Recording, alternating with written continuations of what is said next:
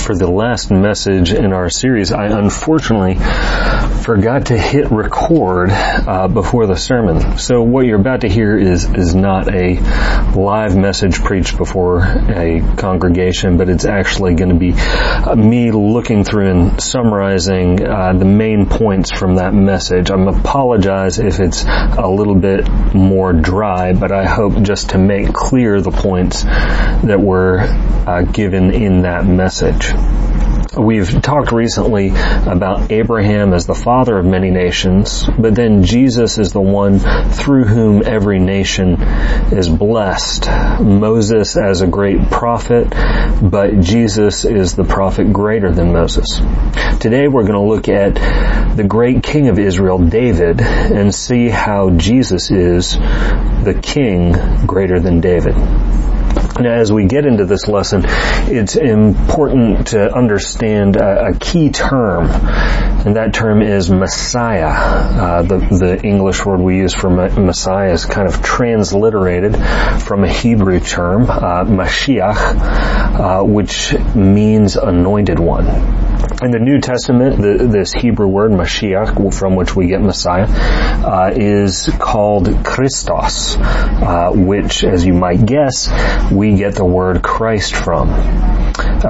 So this verbal adjective, Mashiach, refers to an act of consecration whereby an individual is set apart to serve God and anointed with oil. So this term, Messiah or Christos, refers to somebody set apart by God, for God and His purposes. This term is used a lot of times in reference to people, particularly to kings and priests. And as the Bible goes on, this term kind of becomes a unique title in reference to David.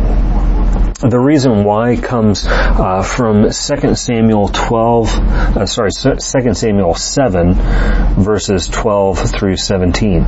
This comes right after David has had great success in securing the land for the people, and he kind of goes to Nathan the prophet and says, "Hey, I think it's bad that I'm living in this nice house made of cedar, yet the Ark of the Covenant is still in a tent.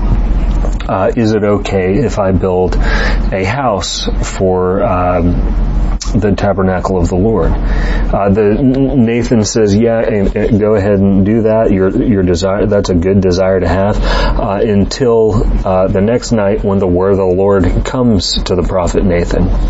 That's where we pick up in 2 Samuel chapter 7, beginning verse 12. "But that same night the word of the Lord came to Nathan. Go and tell my servant David, thus says the Lord, would you build me a house to dwell in? I have not lived in a house since the day I brought up the people of Israel from Egypt to this day. But I have been moving about in a tent for my dwelling. In all the places where I've moved with all the people of Israel, did I speak a word to any of the judges of Israel, whom I commanded to shepherd my people Israel, saying, why have you not built me a house of cedar? Therefore thus you shall say to my servant David, thus says the Lord of hosts, I took you from the pasture, from following the sheep, that you should be a prince over my people Israel. And I have been with you wherever you went, and have cut off all your enemies from before you. And I will make for you a great name, like the name of the great ones of the earth. And I will appoint a place for my people Israel, and I will plant them, so that they may dwell in their own place and be disturbed no more. And violent men shall afflict them no more as formerly. From the time I appointed judges over my people Israel, and I will give you rest from all your enemies. Moreover, the Lord declares to you that the Lord will make you a house. When your days are fulfilled and you lie down with your fathers, I will raise up your offspring after you, whom shall come from your own body, and I will establish his kingdom. He shall build a house for my name, and I will establish the throne of his kingdom forever. I will be to him a father, and he shall be to me a son. When he commits iniquity, I will discipline him with the rod of men, with the stripes of the sons of men. But my steadfast love will not depart from him, as I took it from Saul, whom I put away from before you. And your house and your kingdom shall be made sure forever before me. Your throne shall be established forever. In accordance with all these words, in accordance with all this vision, Nathan spoke to David. We have a unique look in this passage at some of the promises given to David. And one thing to understand about these promises is a term called prophetic telescoping. When you have a telescope, the old-timey telescope you might see in old movies about Treasure Island or things like that a pirate or a ship's captain pulls out. They take out the telescope and it's compacted, and then they pull it out, and what was formerly close together now is at great distance. In these promises given to David in 2 Samuel 7, some of them are partially fulfilled in David's son Solomon. And as a result of that, you have some portions of this that refer to Solomon, some that refer to Christ, and others that, as you look at further on down the road, you see may refer to actually both of them. As we take a look at this, one of the things we see is that, there's one part in particular that probably doesn't refer to Christ. It says, when he commits iniquity, I will discipline him with the rod of men, with the stripes of the sons of men. That likely refers to Solomon's problem with idolatry, where because of his many wives, he begins to fail to worship the Lord God. But in this passage, we also have Solomon who builds a house for God. But even after Solomon dies, we see in Israel there's this tendency to keep looking for somebody who will meet these promises, because although Solomon built a house for God, although he experienced some of the promises of these verses, he doesn't fulfill all of them. And in looking at this prophecy, I want to point out 5 things. First of all, these promises to David are based on the grace of God. David comes to God and says, hey, I want to build you a house. And God kind of says, no, look, I don't need you to establish me. I don't need you to take care of me. In fact, I'm going to take care of you. I'm going to establish you. I'm going to establish your offspring. All these things are not based on who David is, but they're based on the power and the grace of God. Secondly, he's going to raise off an offspring or a seed to establish his kingdom. Note that with the seed of the woman and the seed of Abraham, this is using similar language to focus and expand the promises that have been given concerning what God is ultimately going to do in terms of the evil that exists in the world. We have God saying here he's going to raise up an offspring or a seed of David to establish his kingdom.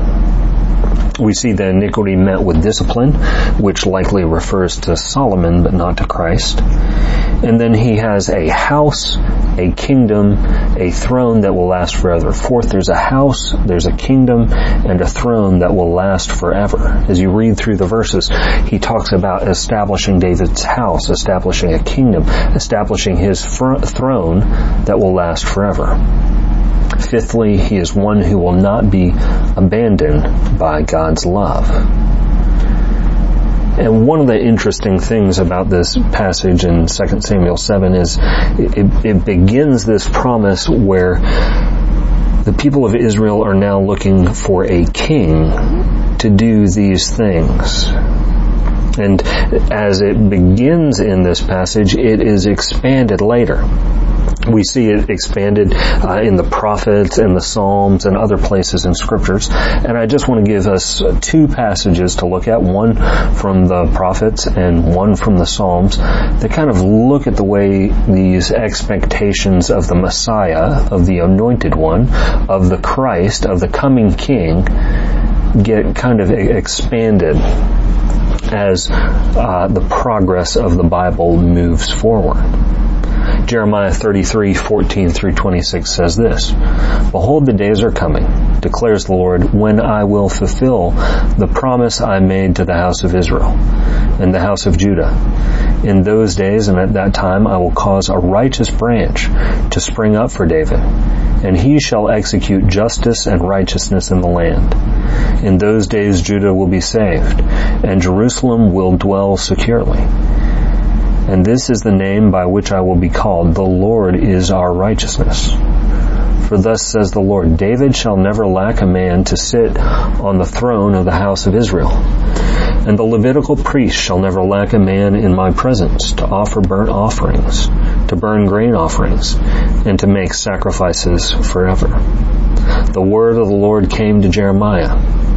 Thus says the Lord, if you can break my covenant with the day and my covenant with the night, so that the day and night will not come at their appointed time, then also my covenant with David my servant may be broken, so that he shall not have a son to reign on his throne, and my covenant with the Levitical priests my ministers. As the host of heaven cannot be numbered, and the sands of the sea cannot be measured, so I will multiply the offspring of David my servant, and the Levitical priests who minister to me. The word of the Lord came to Jeremiah. Have you not observed that these people are saying, the Lord has rejected the two clans that he chose? Thus they have despised my people, so that they are no longer a nation in their sight. Thus says the Lord, if I have not established my covenant with day and night, and the fixed order of heaven and earth, then I will reject the offspring of Jacob and David my servant, and will not choose one of his offspring to rule over the offspring of Abraham, Isaac, and Jacob. For I will restore their fortunes, and will have mercy on them.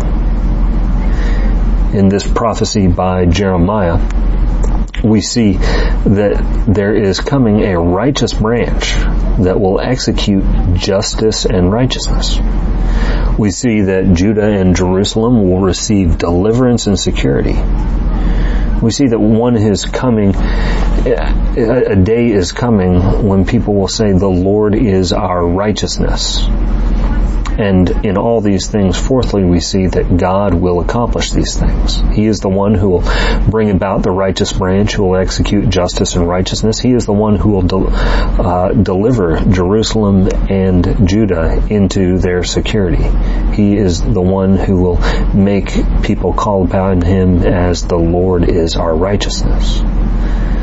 Now, as these promises grow and develop, and as you have the kingly line of David continue, one of the problems we see is that there appears, because of these continuing sins and failures of David's descendants, to be a rejection of the kingly line. Yet in the passage we just read, it says God cannot break his covenant with David. Psalm 89 really fleshes out this tension. I'm going to be reading verses 1 through 4, as well as 19 through 52. It says this, and listen for this tension of believing the promises of God, but seeing the line of David apparently abandoned, apparently forsaken, apparently rejected. Psalm 89. I will sing of the steadfast love of the Lord forever. With my mouth I will make known your faithfulness to all generations. For I said, steadfast love will be built up forever. In the heavens you will establish your faithfulness. You have said, I have made my covenant with my chosen one. I have sworn to David my servant. I will establish your offspring forever. I will build your throne for all generations. Of old you spoke in a vision to your godly one and said, I have granted help to one who is mighty. I have exalted one chosen from my people. I have found David my servant. With my holy oil I have anointed him, so that my hand shall be established with him. My arm also shall strengthen him. The enemy shall not outwit him. The wicked shall not humble him. I will crush his foes before him and strike down those who hate him. My faithfulness and my steadfast love shall be with him, and in my name shall his horn be exalted. I will set his hand on the sea and his right hand on the rivers. He shall cry to me, You're my Father, my God, and the rock of my salvation. And I will make him the firstborn, the highest of the kings of the earth. My steadfast love I will keep for him forever, and my covenant will stand firm for him. I will establish his offspring forever, and his throne as the days of the heavens. If his children forsake my law, and do not walk according to my rules, if they violate my statutes, and do not keep my commandments, then I will punish their transgression with the rod, and their iniquity with stripes. But I will not remove from him my steadfast love, or be false to my faithfulness. I will not violate my covenant, or alter the word that went forth from my lips. Once for all I have sworn by my holiness, I will not lie to David. His offspring shall endure forever, his throne as long as the sun before me. Like the moon it shall be established forever, a faithful witness in the skies. Selah. But now you have cast off and rejected.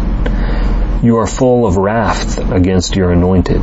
You have renounced the covenant with your servant. You have defiled his crown in the dust. You have breached all his walls. You have laid his strongholds in ruins. All who pass by plunder him. He has become the scorn of his neighbors. You have exalted the right hand of his foes. You have made all his enemies rejoice. You have also turned back the edge of his sword, and you have not made him stand in battle. You have made his splendor to cease, and cast his throne to the ground. You have cut short the days of his youth. You have covered him with shame. Selah. How long, O Lord, will you hide yourself forever? How long will your wrath burn like fire? Remember how short my time is. For what vanity you have created all the children of man. What man can live and never see death? Who can deliver his soul from the power of Sheol? Selah. Lord, where is your steadfast love of old, by which by your faithfulness you swore to David? Remember, O Lord, how your servants are mocked, and how I bear in my heart the insults of many nations, with which your enemies mock, O Lord, with which they mock the footsteps of your anointed. Blessed be the Lord forever. Amen and amen. In this passage we have more than 5, but just 5 things to point out as they're looking for this messianic figure. Well, 1, that he is anointed. Number 2, the wicked will not defeat him. Number 3, that he will call God his Father. 4thly, that he is a firstborn. In ancient context, what that would be pointing to is that he is the heir, that when it comes time to settle the estate, he's the one who gets the inheritance. He's the firstborn and therefore the heir. 5, he is going to be enduring forever. Following that, you have the growing tension of the certainty of God's promises and the failure of the Davidic line. At the end, even the psalmist calls out and wonders how long God is going to hide himself, when he is going to look back on the Davidic line with pleasure and not with displeasure. He then says an interesting line, who can deliver his soul from the power of Sheol? He's pointing to somebody who's coming, who's going to have the power over death. All these things are promises pointed to the Messiah, promises to the one who is called the Son of David, because that's who these promises refer to beginning in 2 Samuel 7. One of the things as we look forward in the New Testament is that Jesus accepts this title. There are several places where he accepts this title. He accepts this title from the blind man named Bartimaeus in Mark 10:46 through 48, who cries out, "Son of David, have mercy on me. Son of David, have mercy on me."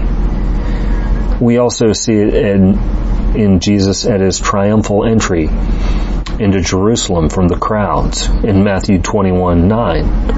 Also from the children at the temple in Matthew 21:15. They cry out, "Hosanna to the Son of David." We see then that this title, Son of David, is a reference to Jesus Christ, who accepts that title from these people. It's also kind of implicitly present in Acts 1:6, when the disciples asked Jesus if he's about to restore the kingdom to Israel. The reason why they're asking this is because they believe he is the Messianic King, the Son of David.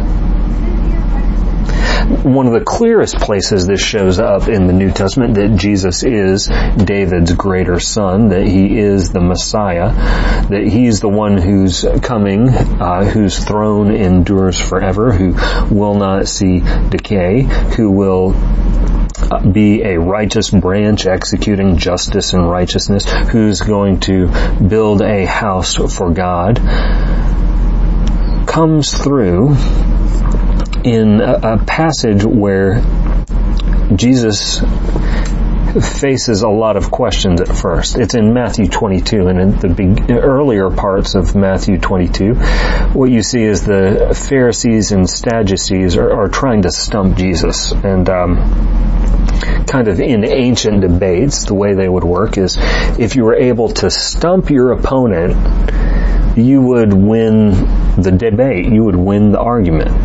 And really the goal is trying to make somebody look foolish in a shame and honor-based society.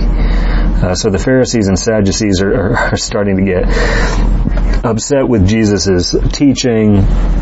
They're beginning to recognize that some of his parables and stories are directed at them and their self-righteousness. So you have a section in Matthew 22 where they come and they ask about paying taxes to Caesar, the resurrection, what's the greatest commandment in the law. And the point of these is they're testing Jesus. They're trying to make him look foolish. They're trying to stump him in the midst of these things. And one of the things we see with Jesus is he addresses all their questions and the heart attitude that's behind the questions. But in Matthew 22:41 through 46, Jesus turns the table on them. It says, okay, and it's kind of after they've asked him all the questions, then he turns around and says, all right, now I've got a question for you. It says in Matthew 22, beginning in verse 41 and going through verse 46, "Now while the Pharisees were gathered together, Jesus asked them a question, saying, 'What do you think about the Christ? Whose son is he?' They said to him, 'The Son of David.'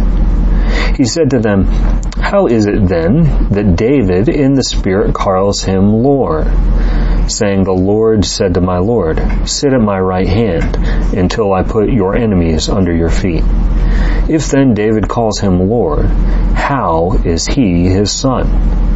And no one was able to answer him a word, nor from that day did anyone dare ask him any more questions." In this passage, we see Jesus turning the tables on the Pharisees and asking them a question that ends up stumping them and shaming them. And it comes in terms of the nature of the Messiah, the nature of the Christ. They say he's supposed to be the son of the David, but sons in ancient thinking were not greater to the father. And so he says, how can David call him Lord if he's his son? The Lord said to my Lord, sit at my right hand until I put your enemies under your feet. David then is pointing to the fact that the Messiah, the one who comes after them, is going to be greater than him, is going to be called a Lord. In fact, David addresses him as Lord. We also see that his enemies are all going to be put under his feet. We see we see the promises to David to raise up his offspring find their ultimate fulfillment in Christ. And as we said with the prophetic telescoping in relation to Solomon and Christ, we also see some prophetic telescoping in the first and second coming of Christ. In the first coming of Christ, he comes as a king. He gives his kingdom law and passes it down. We see him establish a house, that is the church, for God. We see him defeat sin and death. We see him rise again, ascend on high, where he is enthroned at the right hand of God. And we see that he has started a kingdom that will last forever. But these promises aren't yet fully realized. There are still enemies of Christ that exist. Sin and death, although they have been conquered, have not yet been fully defeated. So although the Messiah has come the first time to offer salvation to all, his ultimate conquering return is yet to come. In all these things we see that Jesus is the one who fulfills the promises to David and the ways in which the Psalms and the prophets expand upon who the Messiah is. Jesus is the Messiah, the Son of David, the Christ, the King of Kings.